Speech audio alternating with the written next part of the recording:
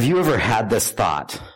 I know, fill in the blank, is wrong, but in this case, it's going to be okay for me.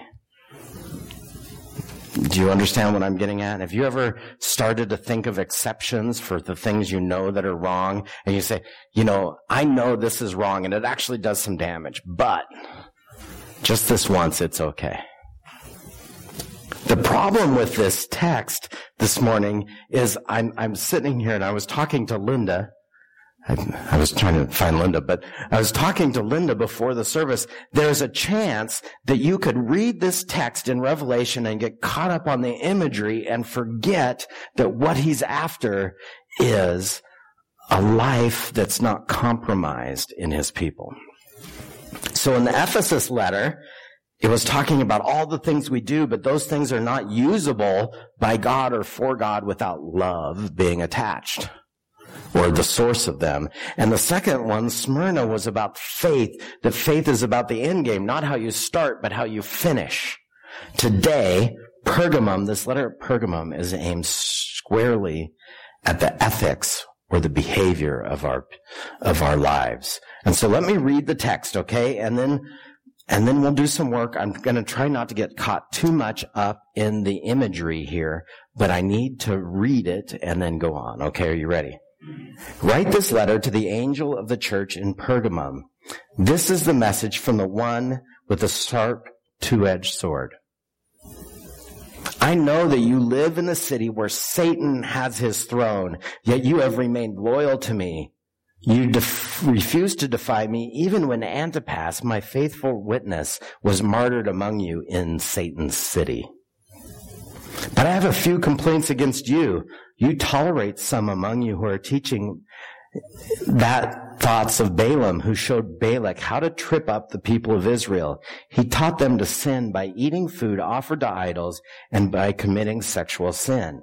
In a similar way, you have some Nicolaitans among you who follow the same teaching. Repent of your sin, or I will come to you suddenly and will fight against them with the sword of my mouth. Anyone who has ears to hear must listen to the Spirit and understand what he is saying to the churches.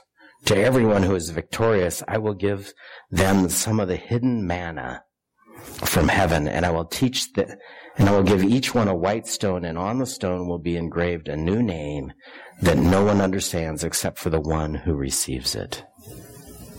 Okay, so Balaam and the Nicolaitans, I need to get to that before we get back to some of the imagery of the sharp two-edged sword and all of that. Balaam, if you want to know, you can go back to Numbers and read the story, but basically, Balaam and the Nicolaitans made the same mistakes in different directions, and I'm going to tell you about what that is. So Balaam said essentially this: you are the people of God. You're the covenant people of God, and nothing can go wrong for you, so go ahead and do these things because it can't harm you. The Nicolaitans said, from the other direction, if you do these things, it will free you up in this society to be the people of God. Do you see how those are similar mistakes about this? Well, what were they talking about? Well, the society that they're living in is such a thing where they would have these banquets the public banquets would be at temples, and they would sacrifice food, and then they'd have this big feast, and then after the feast, they'd turn off the lights and have an orgy. It's a little bit of a problem for the ethics of a Christian to get involved with this. Now, we would often say to ourselves, but idols, food sacrificed to idols isn't really a big deal because they're just wood. But that's not the culture that they lived in. What they believed is that when you eat that food at that feast, you are making an agreement with that God that you're for them and they're for you. Now, Paul in 1 Corinthians has this large argument about whether or not Christians should eat food offered to idols. And he said, really, it's not a problem because we know there's nothing behind them except if you do it and somebody weaker than you sees you do it and falls because you did it. Why is that a big deal to Christians? Do you know what the central designation for Christians is in the Bible? Witnesses. Now let's set everything aside for a second and place yourself in a courtroom setting and say, what is the purpose of a witness in the courtroom? To be believable and trustworthy. Good witnesses then have not done that behavior. So if you were in the courtroom and you were part of the law breaking that the courtroom scene is about, you're an accomplice or you're part of that, and you turn state's evidence, and then they put you on the witness stand, people go, he's just doing that or she's just giving that testimony to get out of trouble. Not very believable witnesses.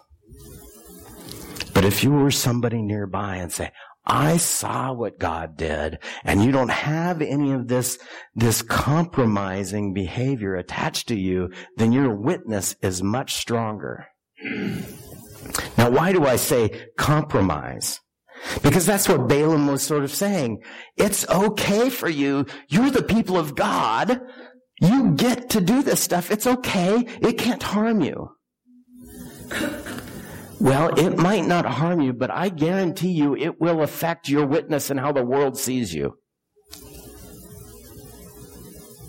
You might say to me, but they see I'm a person of integrity. I might do that. Or you might do this. This is something that has happened in our world, okay? Karen and I were invited to a meal one night at some people's house, and the whole thing was to get us to sell products. And their whole witness about what God has done in their lives was about whether or not we could sell detergent. What are you willing to wed your witness to? That is the question at hand here. What are you willing to wed your witness to? And this is the thing. The Nicolaitans say, look, you have some requirements. In Pergamum especially, you had some requirements. Why does it say the sharpest two-edged sword and all that? Because in Pergamum, the Roman proconsul was, and he was the one who had the right to kill somebody.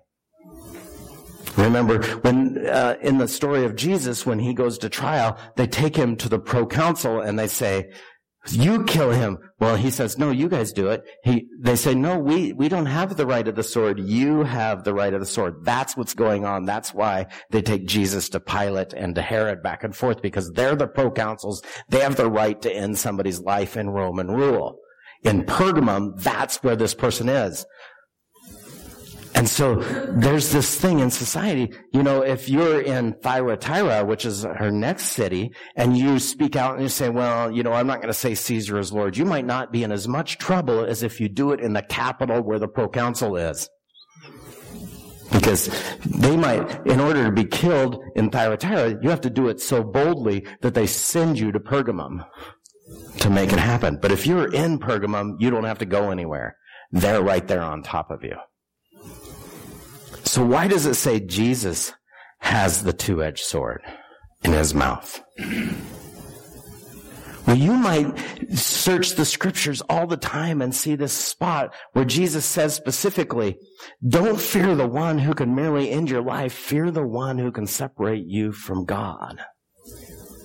The word of the Lord is sharper than any two-edged sword, able to separate bone from marrow and spirit and all those things. That's what's going on here, that Jesus don't get caught up in the picture that out of his mouth comes this sword. It goes, and gensus everything. It doesn't do that. That's not what's going on, is his word. We search the scriptures every day thinking that in them is life, but they point to a person, and that person is Jesus, and he's the truth. Or in other words, we say it this way: the truth is not a set of facts, it is a person that we need to know. And that person sets us free. So when the scriptures goes on and says the truth sets you free, it's not a set of facts setting you free, it's Jesus setting you free. Does that make sense? Good. I know I almost played second fiddle to a baby there. Happy baby noises are fabulous. I love that. She makes good eye contact too. So we get back to this thing. I want to read some text here, and I guess I don't want to read those texts.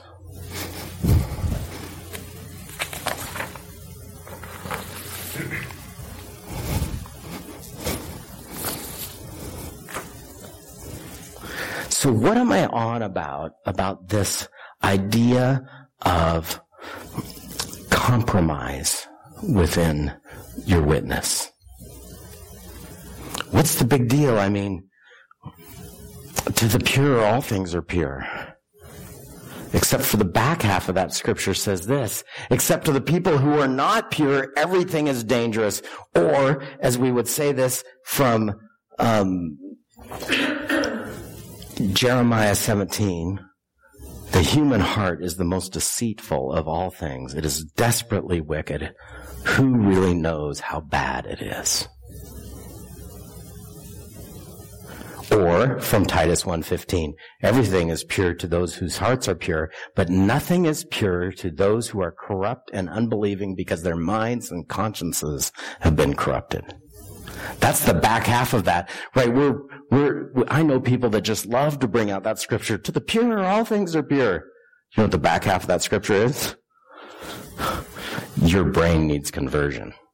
That's the back half of that scripture.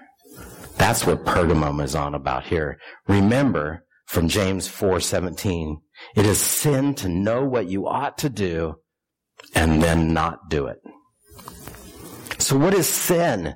I'm very famous on this, that I have 3 definitions of sin. These are my technical definitions of sin, and you've heard them before, and they bear repeating because each of them always break relationships somehow. Because you take whatever, I know this is bad, but this one time it would be okay, really says what I want is more important than my relationship with whoever else is around. First type of sin, the ick I do that gets on other people and me. That really breaking relationships. The second type of sin, the ick others do that gets on them and me. And it breaks relationship. And then there's some ick that we all just walk around in with hip waders and you just can't get out of it, but it does break relationship. Sometimes it forms, you can't pin it on anybody. And if you spend all your time trying to pin that sin on somebody, then you end up creating jails and bondages for other people. For instance, if I try to pin sin on somebody that doesn't belong there, I might end up as somebody that I know had said to them after their baby died, "What is your family sin that this happened?" And the pastor that said that to them was pretty lucky I wasn't in the room. Okay, do you understand what I mean? They were lucky I wasn't there. Because that's just bondage. Because there's more subtle forms of that bondage. It's like, well, you spend a lot of time sick. What's your sin? Or if you just had enough faith, that'd be handled. That is not what the scriptures say. That is not the truth, and the truth sets you free. And remember, the truth is not a set of facts. It's a person. And we were in this little spot. Love the scripture you read this morning. Are you ready? So you go up on the hill with Jesus, and he shines white. His clothes are whiter than any bleach can make them. Do you know in the ancient world, white is really expensive because it's really hard to keep clean and then get clean. And so white is a unique thing. White wedding dresses didn't really even happen until the 20th century because it was too hard to make them white. And you go up there, and Jesus is talking with Moses, the giver of the law, and Elijah, the representative of all the prophets. So Jesus is speaking with the law and the prophets up there, and Peter, not knowing what to say, instead of keeping his mouth shut, blurts out, "Oh, it is a really good thing I'm here. Let's build tabernacles for each of you, and then we can sort of worship." And the force of that scripture is really powerful. We could worship all three of you here. Oh, it's so good. We see Jesus and the law and the prophets, and we can worship the law and the prophets. And right in the middle of that, God interrupts and says, no, this is my son. You listen to him. That's the force of that scripture. And if you've never heard me say that before, I'm sorry. But that's the force of who Jesus is. To the law and the prophets, we search the law and the prophets all the time so that we might find eternal life. No, we search the law and the prophets so that we might know who Jesus is and then in him find eternal life. That doesn't mean I want you to give up reading your Bible. That means recognize what the Bible's doing. It's trying to peel off this Christian veneer that some people like to be on there. So I know I have some woodworkers in here. Veneers are what? Very thin layers that make one thing look like something else. Right? So an oak veneered plywood has a very thin layer of oak on it, and then it's plywood underneath. Or the garbage wood that they put together with glue. Well, the problem with a Christian veneer is it's about skin deep, and it's not real inside of us. And a Christian veneer allows us to live in this spot where we would literally say, I know this isn't a good thing to do, but it would be okay this one time. Instead of saying, oh, what I'm doing is not a good thing to do. I should. And what's the scripture say in Pergamum? Repent of your sin, or I will come among you suddenly. That's what Christian veneers are for. And how do you get a veneer off? I've got my tool in my toolbox, right? So my tool is this. So often, if it were paneling, and you might have trouble getting the nail off, this is what's called a cat's paw. And you use a cat's paw to get a nail that's buried deep into something. Now, that's what I would use. By the way, if you take your hammer and you put this just above the nail that you want to get out and you drive this into the wood, it's going to do some damage. But it will get that nail out. That's what Pergamum is about, that Jesus is taking this thing into our life and he's hooking on to the sin in our life and then he's prying it out. And he's saying, look, I need you to understand this, that if you compromise your witness, you're no good on the witness stand. If you've got that big old sliver in you, first take out the sliver so that you can heal. Another little story about slivers. You know, how did your mom take out slivers or your dad take out slivers? Did they take a needle and sort of poke at it and do this thing? Tweezers. But what if it's buried? You got to take the needle. That's not what I did. My kids always came to me. They didn't want mom poking the needle in them and all this stuff. But dad had X-Acto knives. And if you take a sharp-pointed X-Acto knife, you can follow the thing down and just lift it right out and make one little cut, and and it heals faster. It's a sharper point. It's the whole thing.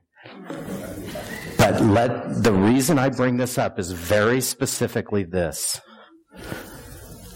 God needs to remove this sin from us.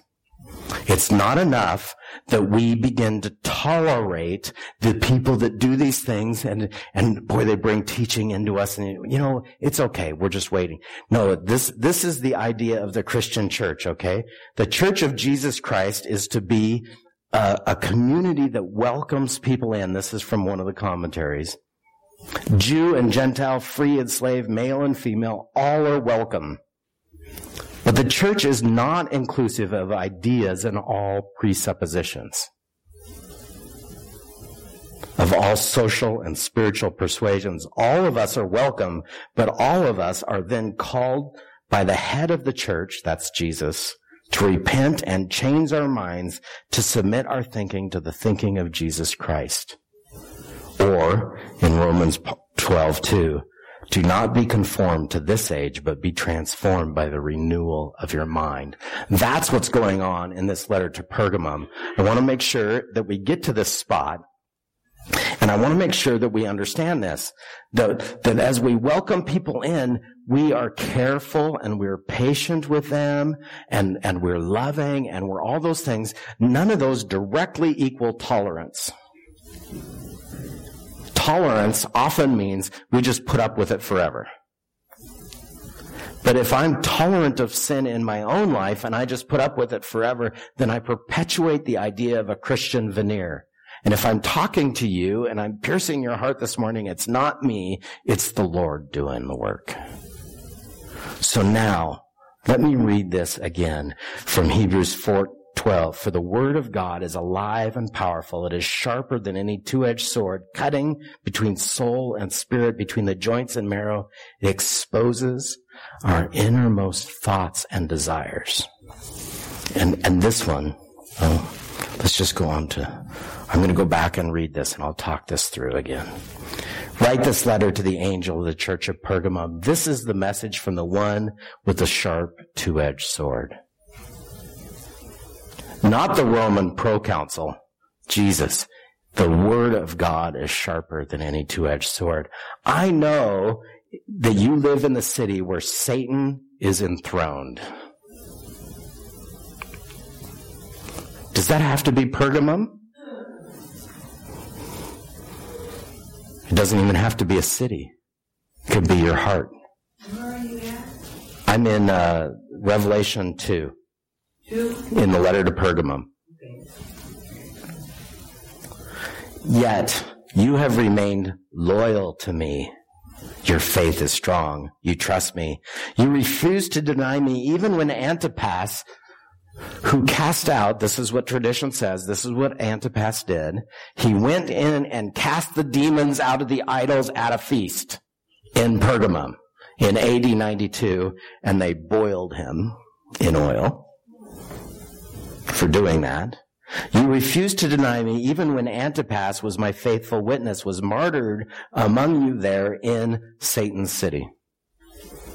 But I have a few complaints against you. You tolerate some among you who are teaching that of Balaam, who showed Balak how to trip up the people of Israel. He taught them to sin by eating food offered to idols and committing sexual sin. In a similar way, you have the Nicolaitans among you who follow a similar teaching. Repent of your sin, or I will come to you suddenly, and I'm going to fight against them with the sword of my mouth. Anyone who has ears to hear, if you've got a mind that understands, anybody that's got that, who's reformed in the shape of God's image, if you've got that in your life, understand what he is saying to the churches.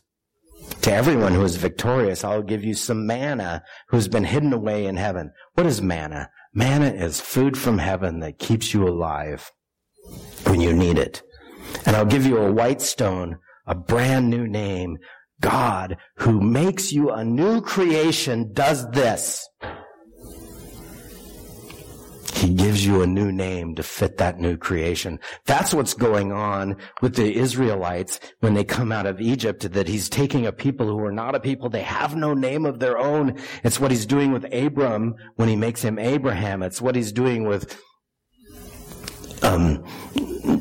Israel when he renames Isaac Israel. It's what he's doing all the way through. It's what he's doing with Peter when he renames him. He's a new creation and naming authority. He gives them a new name to fit their new creation, that their mind is renewed. This is the battle for your mind today. Will you be conformed to the world or transformed? Will you accept the very personal nature of he gives you a name that only you and he knows? A personal relationship and the feeding from heaven.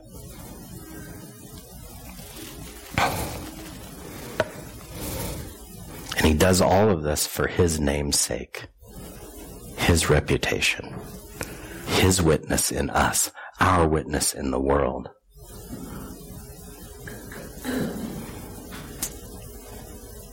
to anyone who has a brain that can understand. Let them listen and hear what the Lord is saying to us.